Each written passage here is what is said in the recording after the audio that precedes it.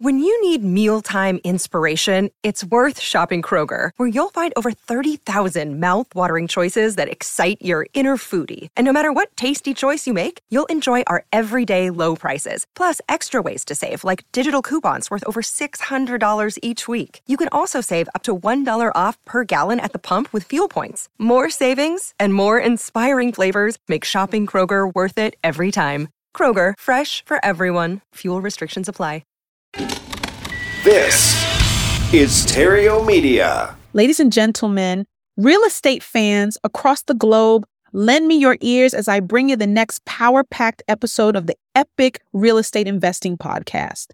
In our first segment, we'll throw a hard-hitting left hook at the age-old debate. Should you use debt to buy real estate? Stepping into the ring is financial guru Dave Ramsey with his stern warnings and risk-averse advice. But is he right? Or is he throwing you off the winning path? We'll analyze a live call that leaves Ramsey suggesting his caller, and possibly you, may be an idiot for considering debt. Do you agree or disagree? We're going ringside to decide. Round 2 keeps the excitement alive as we unveil the secret weapons that can help you outsmart the market, 2 new mortgage programs. Step into the octagon of real estate as we explore the float down and refinance guarantee programs. Will these groundbreaking techniques become the new champion of investing in a high-rate environment? Tune in to witness this clash of financial titans. And for the grand finale, we've uncovered the mysteries of wealth that could catapult you to the elite ranks. We're digging deep into the past to reveal the ancient money rules that the rich don't want you to know. How did the great dynasties, the Rockefellers, the Vanderbilts, the Carnegies, and the Rothschilds amass their staggering fortunes without today's technology? It's a fascinating journey down the rabbit hole, and the revelation may just be the knockout punch to poverty. So brace yourselves and get ready for a bone-crushing episode of the epic real estate investing podcast that promises to leave you at the edge of your seats. The fight for financial freedom is about to get real. Are you ready? The bell's about to ring. Hey, strap in. It's time for the epic real estate investing show. We'll be your guides as we navigate the housing market, the landscape of creative financing strategies, and everything you need to swap that office chair for a beach chair. If you're looking for some one-on-one help, meet us at reiace.com. Let's go, let's go, let's go, let's go, let's go. Let's go. Hey, Rockstar, I just saw this. I've owned over 2,000 pieces of real estate in my life. I've got several $100 million worth of real estate today. Dave, Debt Buster Ramsey, the gift that keeps on giving. You know, he's advising a caller right now on using debt to buy real estate and suggested that his caller is an idiot too. Yeah, good stuff coming. I've owned over 2,000 pieces of real estate in my life. I ain't buying it. I mean, I smell a rat. If you can prove me wrong, I'll apologize, but nah. I've got several $100 million worth of real estate today. Several hundred million. That would be at least 3 times, right? Isn't that what several means? Yeah, the dictionary says it right here. More than 2, but not many. So at least $300 million worth of real estate. Now, Moneymade.io says Dave has a net worth of only $200 million. Wealthy Gorilla confirmed that, and so does CelebrityNetWorth.com. Now, I don't know how they come up with their numbers, how they figure that out, but if they're right, Dave's embellishing a little bit. If I was on TV every damn day, man, you know how rich I would be? Dave's worth about $50 million. Okay, that's what my plane costs. He ain't buying a plane. If that's true, Dave is embellishing a lot. By the way, per Celebrity.fm, there's no evidence of Ramsey owning a plane. So for him to be worth $200 million and own $300 million of real estate, he'd have to be carrying debt on that real estate for both of those statements to be true. And we all know how Dave feels about debt. I don't borrow money, period. So no debt on that real estate. So I live 100% debt free. No debt, period. Now, I don't hate Dave. I don't even know him. But when you speak in superlatives with so much conviction, you open yourself up to a lot of criticism. But here's what this is really all about when using debt to buy real estate. There are 2 ways to do it. Here, listen. One thing I know for sure is if you tell me the renters are going to pay the payments for you, that tells me you've never managed rental property. That's a flagrantly bold statement. Dave knows for sure that if you tell him that renters are going to pay the payments for you, that you've never managed rental property. And I just couldn't make sense of that.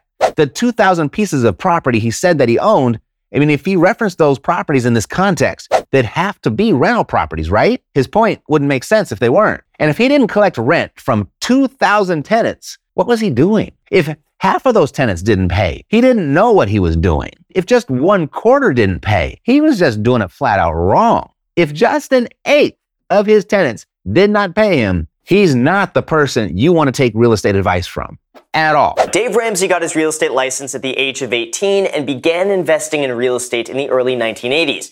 He'd buy properties, fix them up, and then flip them for a short-term profit. So he was flipping properties. No tenants there. So what do most investors do when they finance real estate flips is that they take out short-term loans to save money. The term for these types of loans is typically 1 to 3 years. And there's not much risk there because the investor will finish the flip way before it's due and pay off the loan. But if things don't go as planned, as they can, you've got some cushion with that 1 to 3 year period.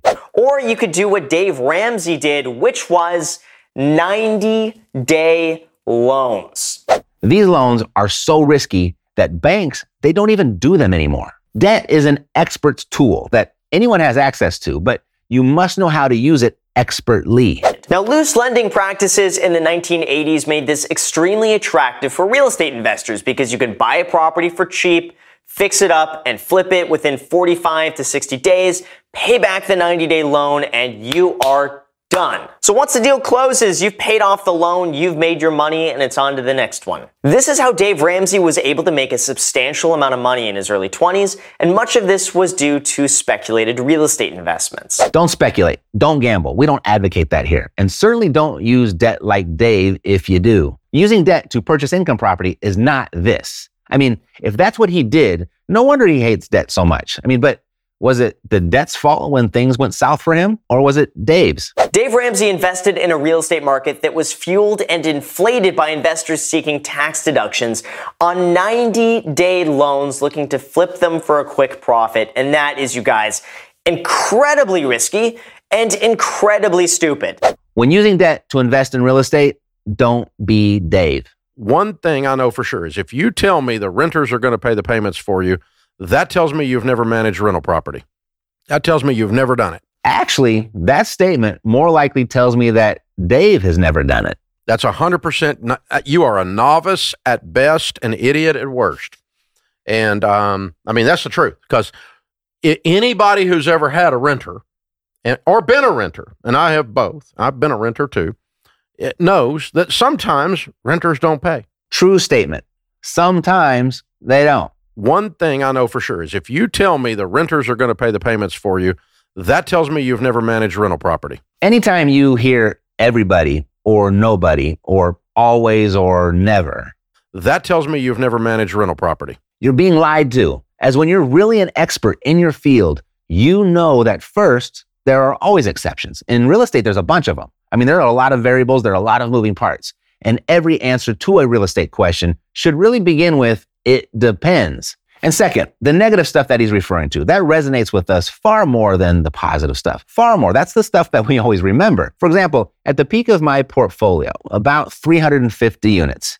Oh, real estate investors, don't say pieces of property, by the way. That was another thing that fired off my BS detector. I've owned over 2,000 pieces of real estate in my life. When I owned those 350 units, I knew the names of probably about 13 of my tenants because they were problems. They were always breaking stuff. They were complaining. They didn't pay their rent on time, if at all. I knew their names because I heard their names in the office all the time. And they were a moderate annoyance, but I didn't lose sleep over them because I had 337 tenants that were good ones, that were current with their rent. And because they were, I couldn't tell you any of their names. The more tenants that you have, the more insulated you are from the shit birds. The mortgage payments are being made. So if Dave had those 2,000 rental properties, he should have been 6 times more insulated than I am. And absolutely his tenants would be making the mortgage payments for him. Anyway, Dave went on to support his, that tells me you've never managed rental property with this. Sometimes there's cancer. Sometimes there's car wrecks and job loss. Sometimes there's a pandemic. Sometimes ...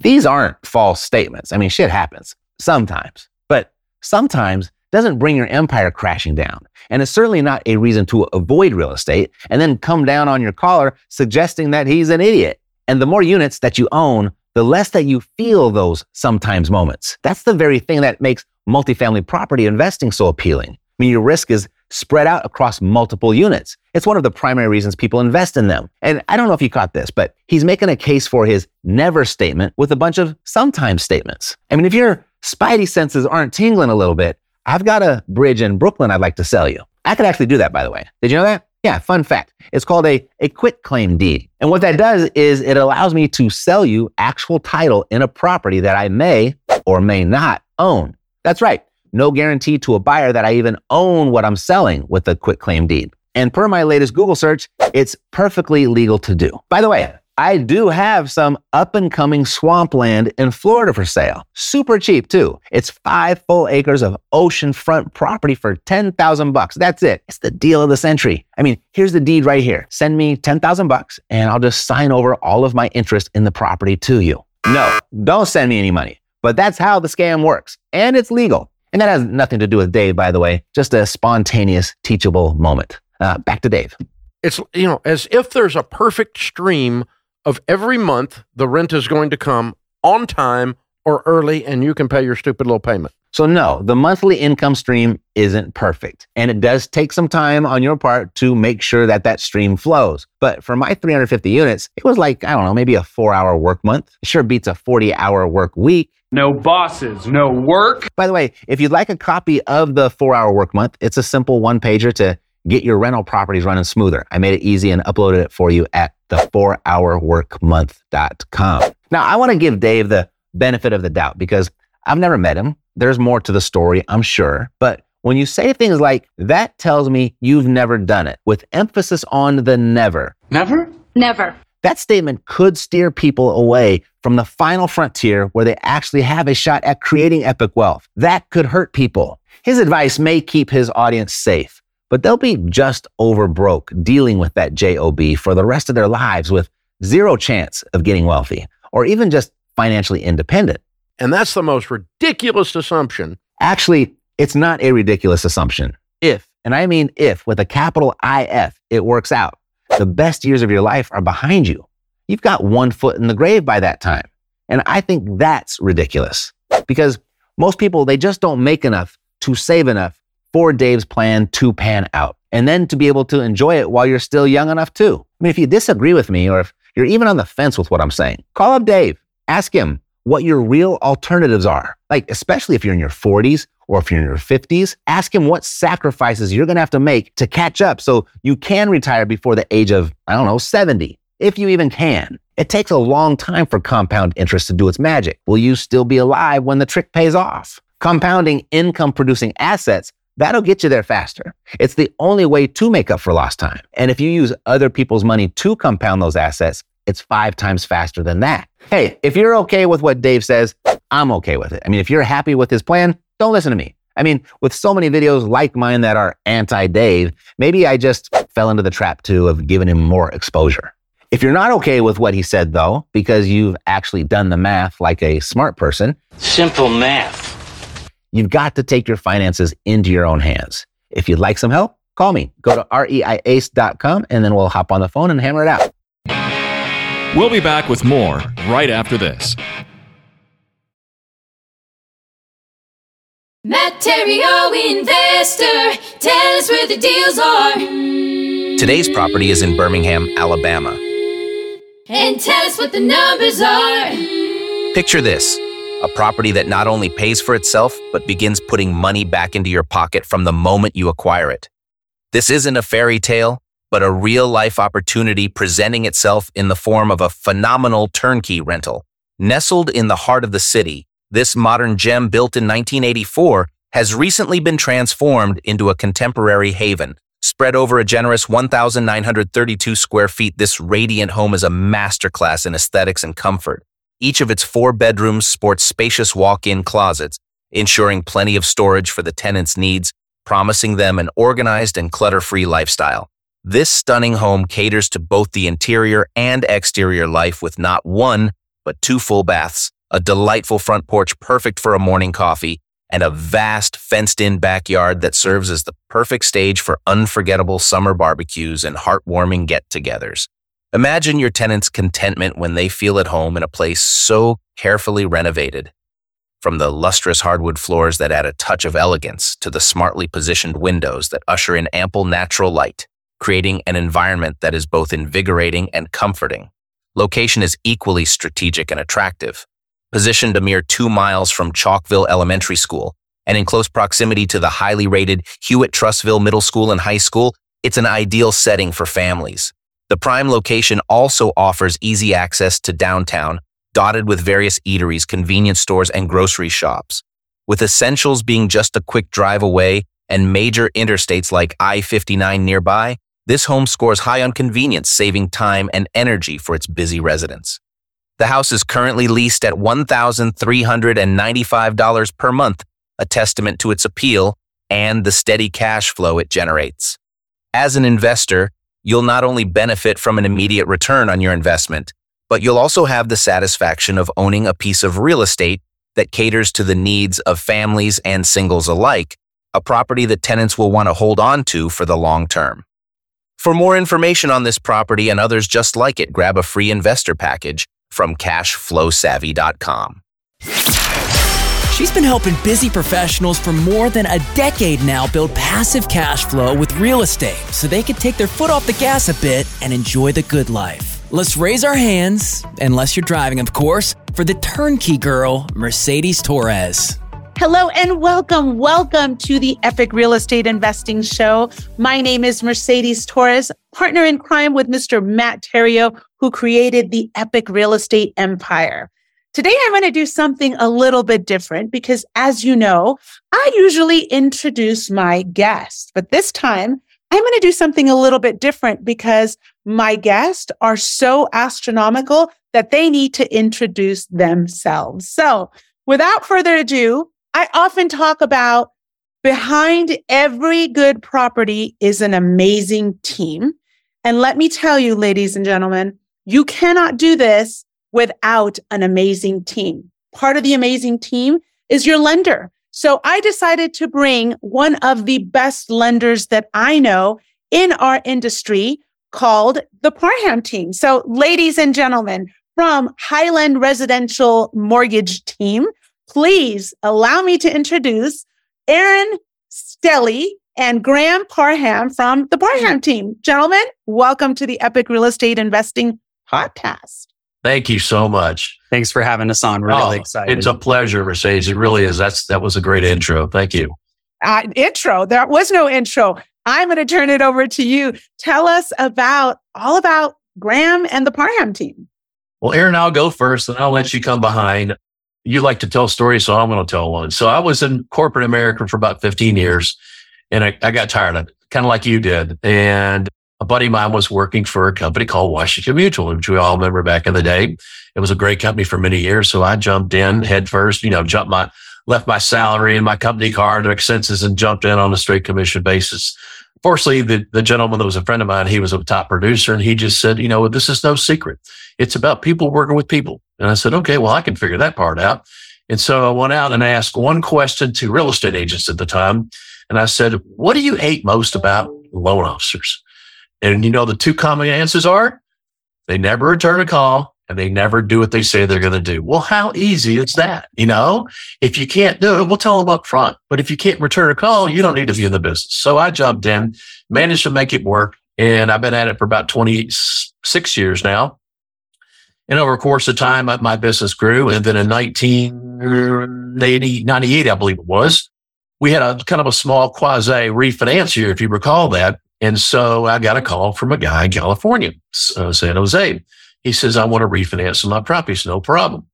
And he goes, I'm going to give you 20 right off the bat. I'm going, cool. So this was back in the day when we weren't paperless. And so I had to come in on a Saturday, and this guy owned 400 properties.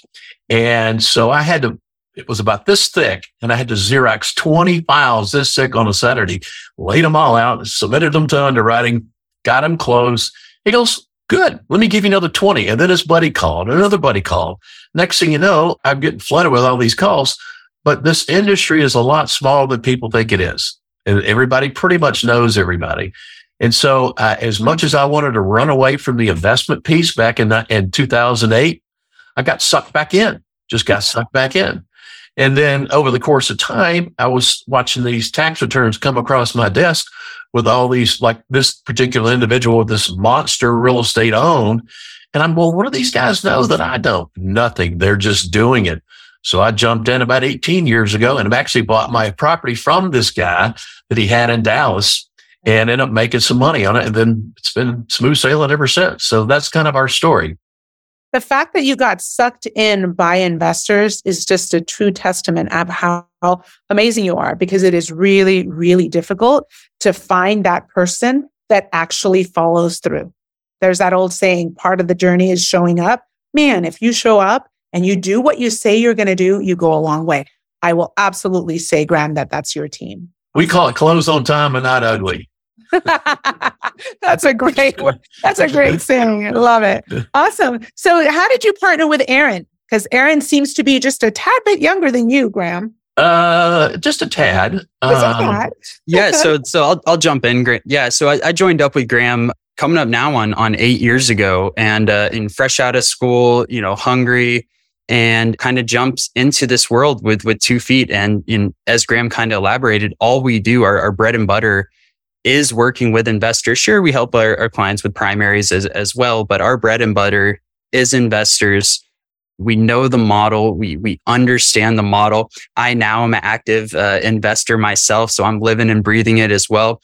Similar to Graham's story, it didn't take long being in this business, writing these loans, seeing these individuals time and time again that seemed to have it all figured out. And waiting was, really the only thing that, I eventually decided was hurting me before I jumped in and started becoming an investor as well. But being in this business, partnering with Graham, who has a great portfolio these days and understands both that loan officer hat as well as that investor real estate hat, it's so critical.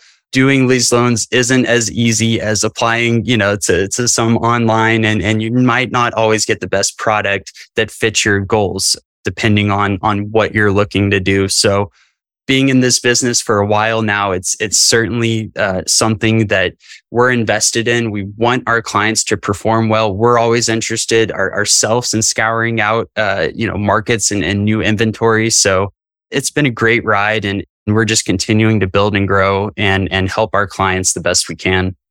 How lucky are you to learn from someone that's that experienced, that knowledgeable, and you get to grind it right next to him? I tell you, I learned that way many years ago, 20 years ago, and it has been the core of my business. Parham team that Graham has, it doesn't exist too much in this world. So congratulations, Graham. You've created an amazing team and you got an amazing young partner that gets it. So let's dive into our podcast is all about creating financial freedom for others.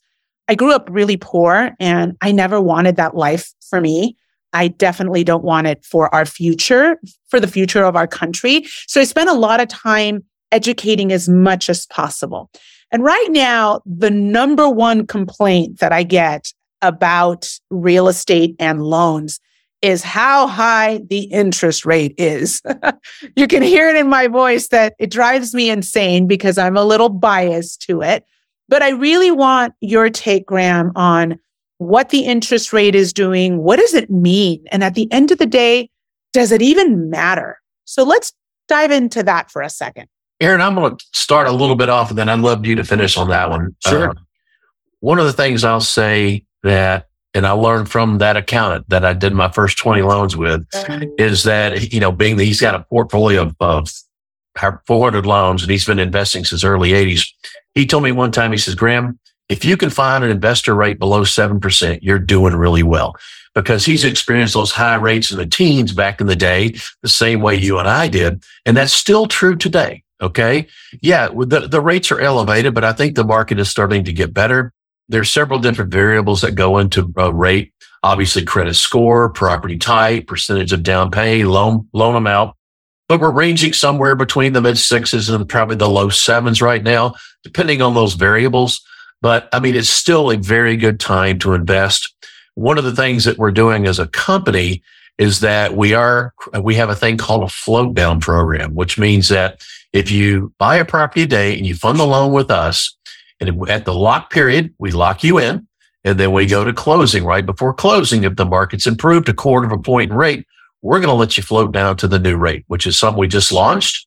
If for some reason the market doesn't improve between the lock date and the close date, we have a 3-year guarantee that within the next 3 years, if the market does come back down to a palatable rate, we will refinance you. We will not charge any closing costs. So don't let these rates scare you, because I was talking to another provider the other day, and they go, well, I'm dealing with the same cash flows I'm dealing with today as I was yesterday. It's like, it's no big deal. And we've seen some of your inventory, Mercedes. I mean, you're still close to 1%. It's like, who cares what the rate is, you know? Yeah, a lot of borrowers, a lot of prospective buyers can get so stuck on those COVID rates that we saw for, that 2.5 year span.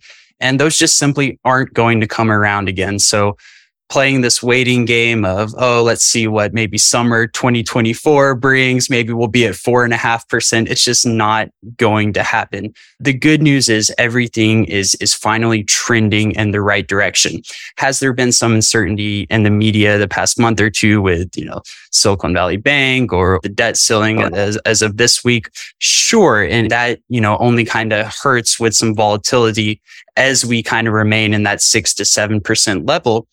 But what I persistently remind my clients of, and don't get this confused with pulling back and waiting for these rates to turn around. But the good news is, and the concept to keep in mind, is that mortgage rates inevitably seem to always follow inflation levels. And as our inflation has jacked all the way up to 9.1% in June of last year, so about a year ago, that has come all the way down to 4.9% as of right now. So we're making progress. These mortgage rates are eventually going to follow those inflation rates down, that CPI data. It's all been looking great. These new numbers that are coming out month over month are looking a lot better than they were last year. So everything's finally, although we're still kind of at this level, pinging back and forth in that 6 to 7%. For probably, until we get to maybe quarter four, maybe quarter one of next year is when we'll see these things start to turn around. But all these rate hikes that we've heard about for a year now are finally starting to, it's a lagging effect. That effect is finally taking place. And, we're feeling very optimistic in the mortgage world, especially now compared to maybe a year ago as far as rates are concerned. Yeah. Aaron, you tapped on a really good point and you said, the COVID rates. I mean, rates were at a 2 and 3% for a very short period of time. I think maybe 3 to 4 months. It was because the world was experiencing a national pandemic, a world pandemic. And the reality is, in our lifetime, rates will never drop that low again. It is guaranteed that we will never get that low again. We just got spoiled. And I often share, I started investing 14, 15 years ago. Rates were at a whopping 14%. So when I hear a 6.5%, 7%, I'll take it, because the reality is it's just a rate. But with that being said, Aaron, you mentioned your float down program and your guarantee program. That's worth clarifying. So say that to me one more time and share with our listeners exactly what the Parham team is doing to help with. Absolutely. And we're really pumped about this because it gives a lot of peace of mind. So the first one is the float down option. And what that simply is, there's no extra cost associated with it to lock it in or anything like that. What it is if the market improves by 0.25%, from that, the rate lock's going to span 50 days. If the market improves, say you're locked in at 7%, we get near closing, we're a week or two out from closing, the true market rate's at 6.75%. We update that rate, float you down to 6.75%, no questions asked, no additional costs associated with it. You don't have to worry about going and shopping with another lender to maybe get that new, better market rate. We'll take you there right away. So that's huge. That's going to protect you. If rates go, you're locked in at that 7. So if rates jack up to 7.5% by the time we go to close, you're still protected at that 7. Again, no additional cost to keep it or anything like that. So that is a huge program. We just rolled it out this week. And that's huge. Like nobody's doing that. Yeah. And We're pumped. You guys have a 50-day lock? Yeah, we've got a 50-day, and we've got shorter lock periods as well. If it's a short time crunch transaction, want to get maybe a little more aggressive with the pricing. But our standard lock is 50-day. If it's a new construction, something like that, we do have an extended rate lock program as well that can go all the way up to a year. That's kind of a separate conversation. But yeah, generally our lock is 50 days. That gives us really aggressive pricing. And that way, if it might be a turnkey property, still a couple weeks maybe away from completion, we're worried about rates. Let's lock you in now. You've got the float down protection. So, we're off and running, check the box on your lender, move on to the next box. On top of that, we've got the, waiving our lender fees within 3 years. So how that works is basically the second program we're offering still applies to every single purchase we're doing right now, every single purchase transaction. When rates come down within the next 3 years, which we all know they inevitably will, and you want to come back and refinance, maybe get out of that 7% down to maybe it's at 6 or 6.25%. We're going to waive our lender fee. We can't control, title, closing costs, things like that. But our lender fee, which is going to be about half the chunk of those closing costs on a standard refi, those are waived. We come back, replace you with a better rate, and send you on your way. So in this higher rate environment, lenders like us are offering great programs like this. On the seller side, we've seen a little bit of comeback of seller credits, other things. The point is, buyers are getting their power back right now. And if we want to sit and wait a year to buy, all that power is going to be lost. You're going to be buying at a higher purchase price down the road. And it's just not going to work well when it comes to the math. Yeah. Let me tell you why. I'm very familiar with the market. I'm very familiar with other lenders. Nobody, and I do mean nobody, is offering what you guys are offering. This float down program, never heard of it. Love that you created it. I've never even heard of, we guarantee that we're going to give you the lowest rate and refinance you for free, basically. So that is amazing. Kudos to you. Let's take a spin on it just a little bit. And let's talk about, how does a busy professional who understands the importance of real estate, what kind of preparation do they need on a financial level to understand if they could afford to buy an investment property? Do you want to tap on that, Graham? I'll take that one. It's real simple. Okay. We look at 3 categories: your credit, how much money you have, and how much money you make. And it's all math after that. So what we do is we direct them to the application platform. Takes 10 or 15 minutes to fill it out. Once we do that, then we request income and asset documents like tax returns and bank statements. We get you approved in 1 day if the numbers work. And the way the numbers work is we take whatever your monthly gross income is. We take whatever kind of debt load that you have, whether it be a car or a credit card, some more other mortgages, and we do simple math. And we come up with a thing called a ratio or a percentage. A lot of lenders will stop around 43, 44, maybe even 45. We still go all the way up to 50%. That is a hard stop. Most of the people that are like newbies, so to speak, that want to get into this, generally are top professionals. Their credit's always really good. We ran a study back during COVID. Actually, it was right after COVID. And we looked back at the last, 2,000 loans that we closed. Our average rate for borrowers like 780 or 778. And the average LTV was like 75. It was incredible. But I mean, that was our average client. But getting a lot of times where a lot of lenders, they won't give you credit on the subject property. We will. Okay. What we do is when we run an appraisal, let's say the property is empty. So that's fine, because typically most of the management companies will rent the property at the average market rent analysis, which is given to them from MLS.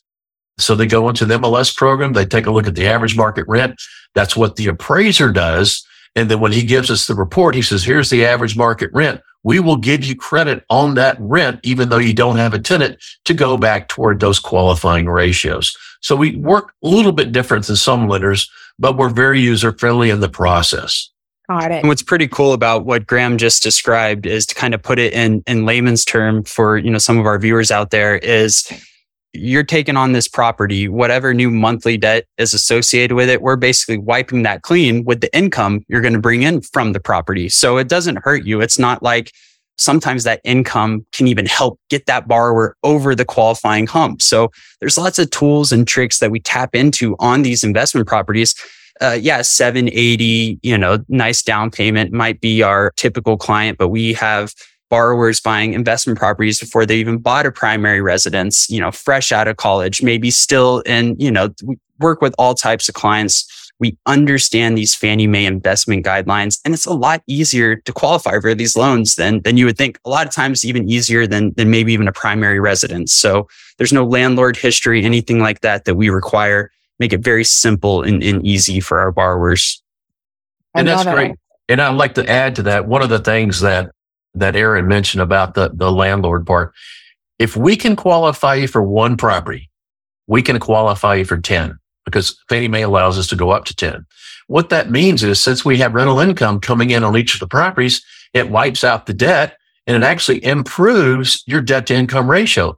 Well, people a lot of times when they go online, they plug in, I want to buy a $500,000 property. Well, you and I both know that you're not going to buy a $500,000 rental property. It's going to be somewhere else. But they do that anticipating they want to buy that much in property. Well, then we kind of subdivide it. We'll typically come up with a kind of an average $150,000 just as a benchmark to get them qualified. Once we go through the exercise, you're qualified for this particular property at 150. And the first question comes out of their mouth, well, how many can I buy? 10. Okay. So it's really that easy. Yeah, I love it. You just prompted me to ask you a bunch of questions. So one of the questions that is a very common question is, what if I have a buyer that has less than perfect credit? What kind of program do you have for them? And can you even work with that? Yes, we actually go down to 620 on credit. A lot of lenders will stop at 680, even 700, but we'll go down to 620. We are a Fannie Mae and Freddie Mac delivery of loans, okay? We use their guidelines only. We do not have any overlays. A lot of the larger banks, some other type mortgage banking facilities, during these difficult times, they have their own flavor for risk. So they may have a thing called an overlay. Well, we kind of do want you to have a landlord experience. Well, that knocks them right out because we don't require that. All kinds of little quirky things that these lending institutions come up with for their flavor of risk. All we care about is selling the loans. If you talk to our president, which is sales oriented, we're a sales company. You talk to the head of our operations company, the guy that delivers these loans to Fannie Mae, we're in the business to deliver loans, and that is correct. We're not an out-of-the-box thinker. We're a make-sense thinker. If it makes sense, we do the loan, we deliver it, we stand behind our decision. I love it. I love it. Okay, so part of my listeners, most of my listeners are business owners of some sort. Most business owners, they do the right thing and they write off a lot of their expenses and then they report not as much. So what kind of programs do you promote for business owners? Do you have anything like that for them? We do. What we do is we try to approach it on a Fannie Mae basis, the credit, earnings, and assets. And in fact, if they write their income down to a certain level that they don't qualify, then we immediately convert them over to a thing called a debt service coverage ratio program, which instead of underwriting the individual, we're underwriting the property. Okay. We do pull the credit. We do take a look at their assets, but we don't take a look at anything as far as their income. We focus on the rental income on the property. And if the rental income on the property suffices, it's basically between 75 and 125 or higher. That's the DSCR number, very similar to the debt to income ratio number. But if they're at least at 75 or higher, we can get them a loan. I love it. All right. So we are a turnkey provider, cash flow savvy sells properties that generally the cash flow, but I am really focused on the other benefits that these cash flowing properties provide for you. So I often talk about depreciation, the appreciation, and then the amortization, the fact that a renter is paying your mortgage. So what type of loans and financing products are ideal for these turnkey investment properties? Well, that's interesting. You should say that because Wall Street right now, they're just a hair bit conservative. And here's why. We briefly spoke about the pandemic earlier. Well, back in 17, 18, and 19, we were originating loans at a much higher rate than they were during the pandemic. But the guys on Wall Street, when they buy these mortgage-backed securities from Fannie and Freddie, they like to keep them on their books for, say, 3 to 5 years so they can make some money. That's why it's a 30-year fixed rate loan. So consequently, what happened during the pandemic period, all those investors that bought those loans, they had a thing called early payoff because everybody came back and refinanced those loans during the pandemic. Wall Street didn't make any money. It is what it is. So they recognize some of the things that are in place now during the inflationary period, knowing that we're going to hit that recession wall. And when that recession wall comes, fourth quarter, first quarter, the rates are going to come back down. So what's going to happen? The Wall Street buying these products now, mortgage-backed securities from Fannie and Freddie, knowing they're going to experience an early payoff, they're not juicing the rates as much as they normally would or giving as much margin. You talk to any lender out there, as soon as we get our margins back, we're going to be able to play a lot better. Sometimes that'll affect the pricing in regards to, what kind of margins they actually give. Wall Street doesn't like short-term products these days. There's a couple of people out there like credit unions and maybe some others that are kind of a flash in the pan that will offer a 5-year ARM. But they may only have it so many on the shelf and then they'll pull it out. Fannie Mae has never actually offered really good ARM products for investors. On owner-occupied, yes. On jumbos, yes. But for investors, because of the adjustments that the investor rates have to experience, it just wipes out all the product. Yeah, we can get you the 5-year ARM. It may be a little bit less than the 30-year, but you're going to end up having to pay like 3 and 4 points to get there. So the highest margin product out there still is the manila flavored 30-year fixed rate. Yeah. I love the 30-year fixed rate because there's no guessing in it. It's 30 years. It's fixed. It ain't going nowhere. And for the next 30 years, you can bank on, if you locked at a rate of, 6.5, that rate is not going to change. But what changes is your cash flow, because what happens every year, your rent increases. And then there's appreciation that I'm super conservative on.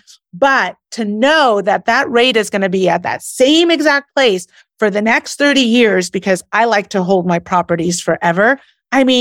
That's it's not rocket science. You want to keep it that way because you want to always be able to predict what your rental is going to do for you. You talked a little bit about hedging, just inflation itself, Aaron, and you mentioned that, inflation was at a 9.1. We're now down to a 4.9. How do you feel? My opinion is that buying and holding real estate is the best hedge against inflation. Hands down. I can write a book about it. I've shared my opinion about that on this podcast, so I'm not going to go into my tangent again. But I'd love your take on what you feel holding real estate does in direct correlation with inflation. Sure.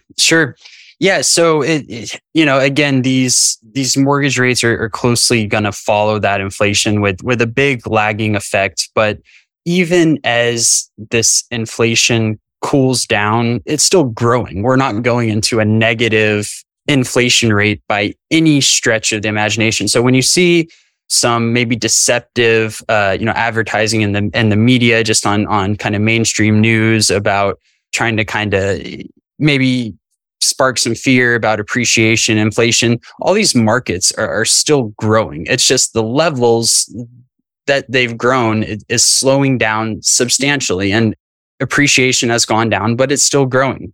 Inflation will go down. It will continue to go down. They're kind of targeting a 2 to 3% is the Fed's goal for the inflation. So 4.9, we've made substantial progress from that 9.1. And it's nothing to overthink, in my opinion, as far as, well, maybe I should wait. Maybe I don't feel as good about, holding this property for forever. I'd be curious to hear your take as well, Graham.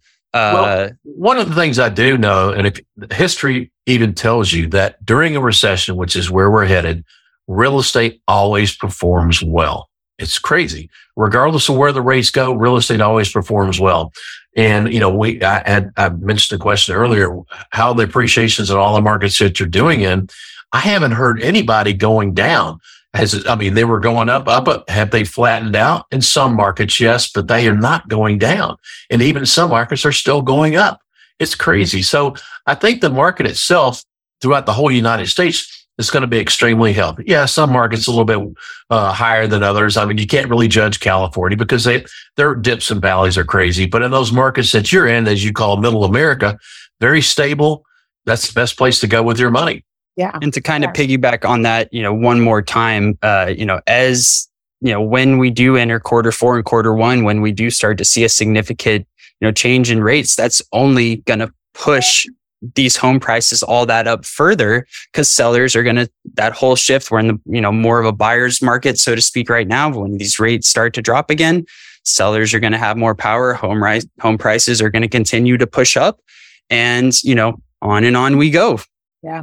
Graham, what do you say about those people that are waiting for rates to drop the beginning of first quarter? Like, what do you say to that individual that's waiting for that on the sidelines? Well, basically what we just said earlier is that, you're in a buyer's market.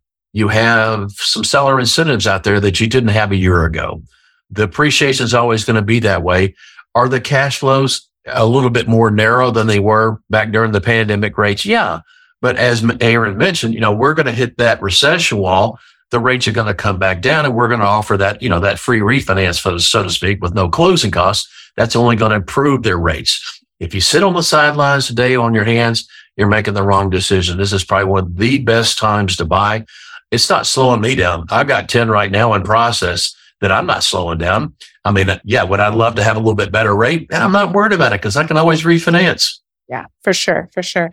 I just recently had a conversation with one of my potential buyers, and, she has $30,000 in the bank, and she didn't quite grasp that, okay, she has $30,000 in the bank and she could buy an investment property with that. But she was so worried about, okay, well, it's only going to give me about $200 in cash flow. And I started to explain to her, that's only one of the 4 other things that are happening with that buying and holding of property.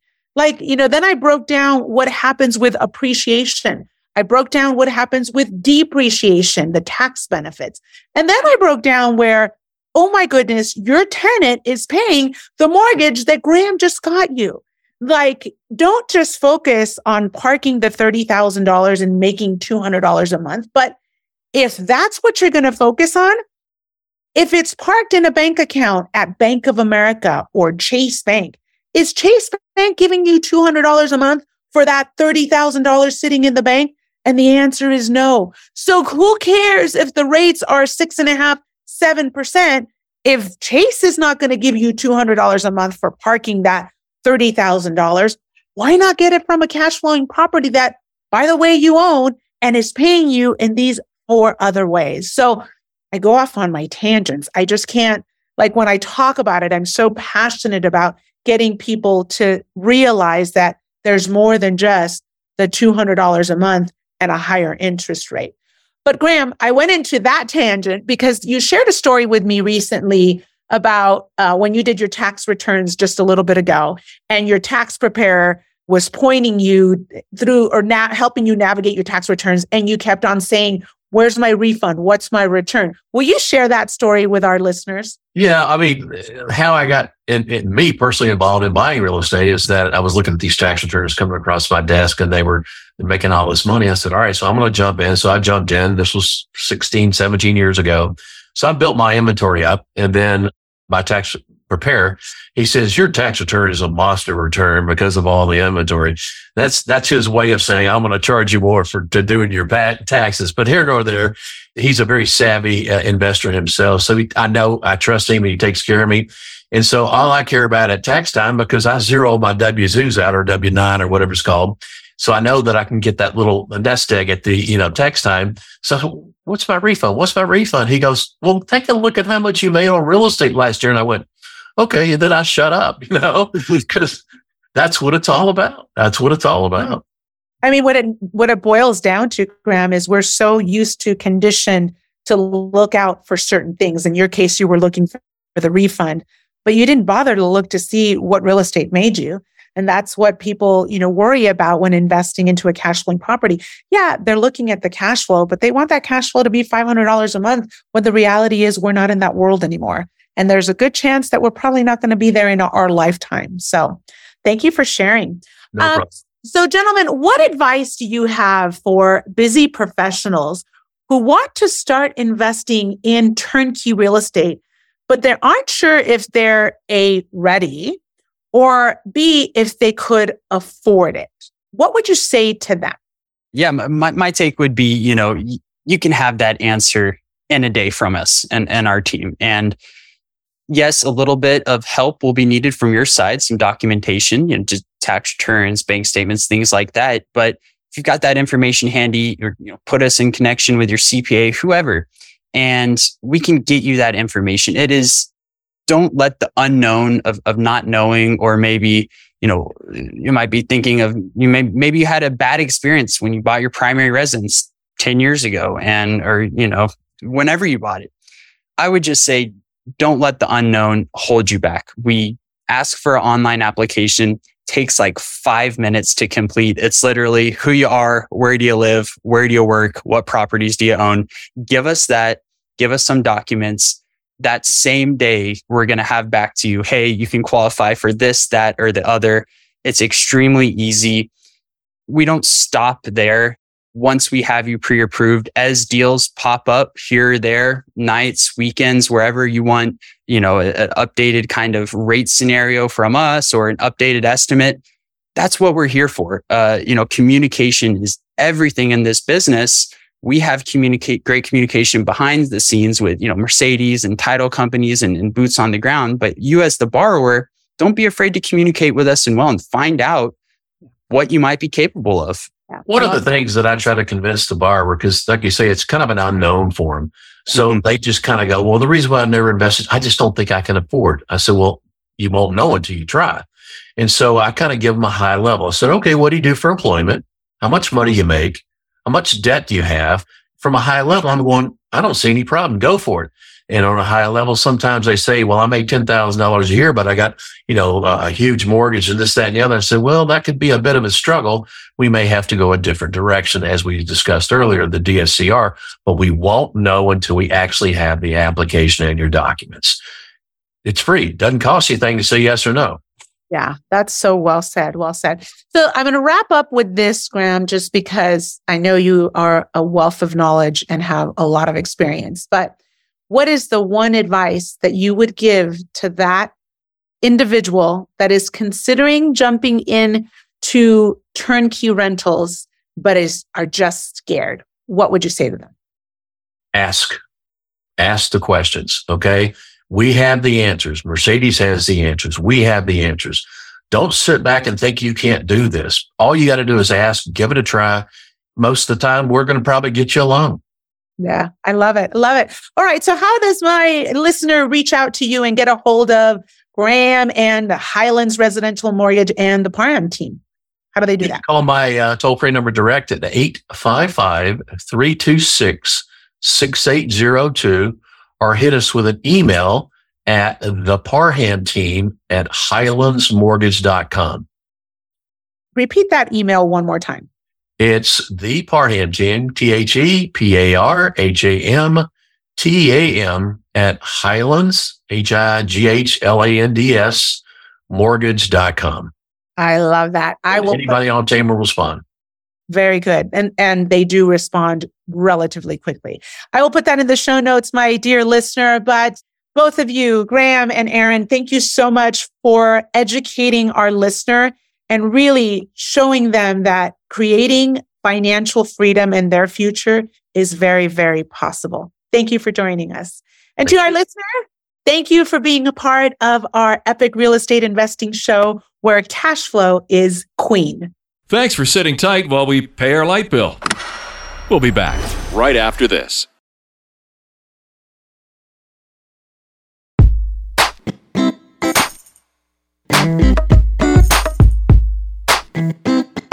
Ever hear someone say, I have too much money? Me neither. Let's get you some more. Back to the show. Hey there, Rockstar. Do you see videos like these in your feed? How to make money fast. I built 3 $100 million businesses in 9 minutes. 7 passive income ideas. How I make $67,000 per week. How to buy a business with no money. When you buy a house for $0. Oh, that one was mine. Good video. True story. True story. I love money. You love money. We want more, right? Well, this just popped up in my feed the other day. Stop working. The money will come by itself. The secret that allows you not to work. The proven way to wealth. This video is about John D. Rockefeller. You heard of him? Yeah, super rich guy. This video took me down a deep rabbit hole where I discovered the ancient money rules the rich don't want you to know. I need to know. And there were a couple of really good lessons in this one specifically. Don't be afraid to borrow, he said, even when you have money. Sounds familiar, doesn't it? You see, just because you have money doesn't mean you have to use it to acquire property. He said, only the financially illiterate are afraid of debt. Richest guy in the world said that. More on what else he said in a minute, but that video, it led me to the Vanderbilts, the Carnegies, and then to the richest family ever, the Rothschilds. How'd they get so rich? They didn't have the internet, they didn't have ChatGPT, or they didn't have Deal Engineer. How'd they do it? Well, as the good book says, ask and ye shall receive. Actually, Matthew 7:7 says, ask and it shall be given you. And I'll be damned, the old YouTube algorithm placed this in front of me. The Secret to Becoming Truly Rich with Rabbi Manis Friedman on the Kosher Money Show. Really good channel. Go check those guys out. They're cool. In this interview with Rabbi Friedman, it stopped me in my tracks and opened up a new reality for me about becoming truly rich with ancient money rules that most have forgotten, or maybe they're just choosing to ignore them, or perhaps they're being protected. So whether you're flipping burgers, flipping sneakers, or flipping houses, these ancient rules of money are something to consider and will probably have you think at least at some point, damn, I've been doing this wrong. I watched probably 7 hours of video from a dozen or so different channels on the history of money. I mean, back to Adam and Eve. Adam. Yes, Eve. Through the rise and fall of empires, massive economic shifts, and learned the strategies that the richest people used to pull through and make themselves even richer. I mean, what they did to make it, what they did to grow it, and what they do to keep it growing. Money, money, money. And I've got, several pages of notes here. It'd take me probably at least an hour to get through them all. So what I did is I put together a short list of these ancient money rules that the rich are still using today to make themselves richer. A list that you can steal and apply to your own legacy. Ready? All right. So these first 2 rules have everything to do with just how you look at money. For example, God made money to get us to interact with each other, to meet people we otherwise would not meet, to get us to come out of our caves. I mean, if you go back far enough, and if you're paying attention today, money's immutable rules are really very spiritual. God's plan wasn't for us to follow the money, but rather follow where the money takes us. Because the only significant consequence of being rich or poor is that you'll meet different people along the way. Your wealth or poverty will take you to where you can do the most good in the world. And we will never be rich if we function as needy creatures. I mean, the only way to become rich is to function as if you're needed, and then do noble deeds for those that need you, and riches will follow. And that's a good question to ask yourself. Do you walk around leaning more towards the needy side or the needed side? I mean, there's some really good clues about your finances in that answer. Second money rule says, money is not the goal. It's a tool to accomplish other goals. It's not even something to accumulate, but rather to create businesses and invest to produce a better quality of life. Even retirement isn't something to look forward to, but rather being active and productive is what you're to look forward to. Third money rule. Start a business. Owning your own business, that's a money rule of the rich. And it always has been, because owning a business gives you control over the hours you work, the income you produce, and your own self-fulfillment. And it allows you to help others and to serve God. In the Jewish faith, someone who works for someone else their entire life is considered to have been burdened with an unlucky destiny. Elon Musk once publicly proposed that instead of baby showers, we should host business showers. When a friend starts a business, we all come together, celebrate them, and bring resources for their business beginnings. Ancient rule number 4, work hard, but not how you might think. Being resilient and persevering through the challenges of running and building a business can present, and recognizing that success is the only option, that's how most look at hard work today. But intertwined in the hard work concept has always been the smart work concept. And there are many layers to it, meaning each business or vessel that it was commonly referred to has its limits. By putting more time and energy into a business doesn't mean more riches will come out. Instead of stretching oneself to maximum capacity, stretch the vessel. Open a second store was an example. Spending more time and working harder in the one store when it takes you away from your family and life is not working smart. The bigger blessing doesn't happen with more of your time, but rather with more space that it's given to grow. And if we go down another layer to working smart, and this showed up as having the most to do with whether or not you become rich. Ancient money rule number 5, network. Make connections and increase the size of your community. Network. I tap that network. This money rule is as old as business itself, forming relationships and bonds within your community to where there's a strong sense to support and care for one another. Look after each other in the interest that each member of your community succeeds. An ancient money rule is to build up the people in your community. And it was referenced more than once. And it was here in Mark 12:31.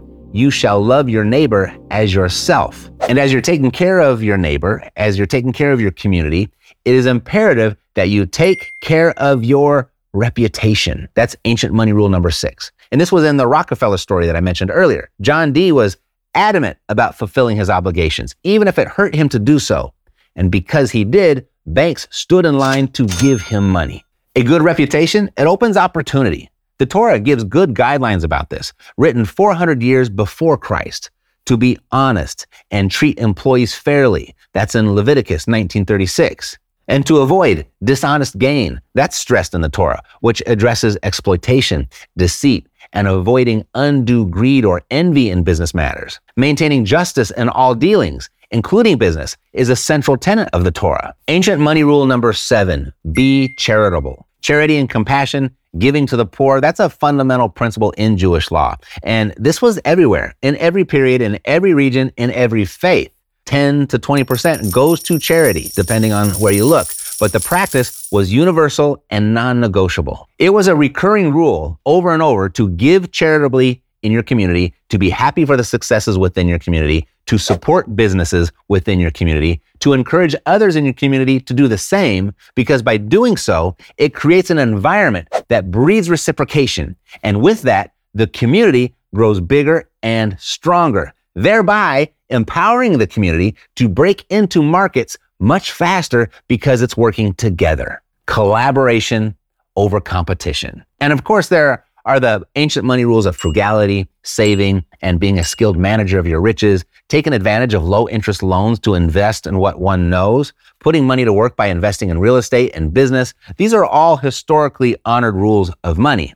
But a prevailing pattern revolved around the importance of education and family, and passing down life's financial experience and wisdom to future generations to keep the wealth growing. And that's ancient money rule number 8. Teach your kids. Money holds a prominent space in the lives of the richest people's families and their overall lives. And so it's discussed regularly. And the discussions, they start early in life. For example, the 5-jar system, this is a modern practical method used to teach children the historical rules of money about saving, spending, investing, and charity. And I'm starting this with my son, and it works like this. Each of the jars represents a different aspect of money management. First, there's the giving jar, where my son will put money to give away to help others, whether that be a charity, a religious organization, or a cause that he cares about. Second, the saving jar for the future, whether it be a big purchase that he's saving for or just general savings. Third, the investing jar. He'll use this money to make more money. Stocks, a small business venture, or an income property. Fourth jar, education. Money used for learning purposes like books, courses, school supplies. And the 5th jar, the spending jar. Money for his wants, the toys, the games, the Roblox, the candy, the golf clubs. So of all the ancient money rules that you just learned or were just reminded of, which one will you embrace first? And that wraps up the epic show. If you found this episode valuable, who else do you know that might too? There's a really good chance you know someone else who would. And when their name comes to mind, please share it with them and ask them to click the subscribe button when they get here, and I'll take great care of them. God loves you, and so do I. Health, peace, blessings, and success to you. I'm Matt Terrio, living the dream. Yeah, we got the cash flow. You didn't know, homeboy, we got the cash flow.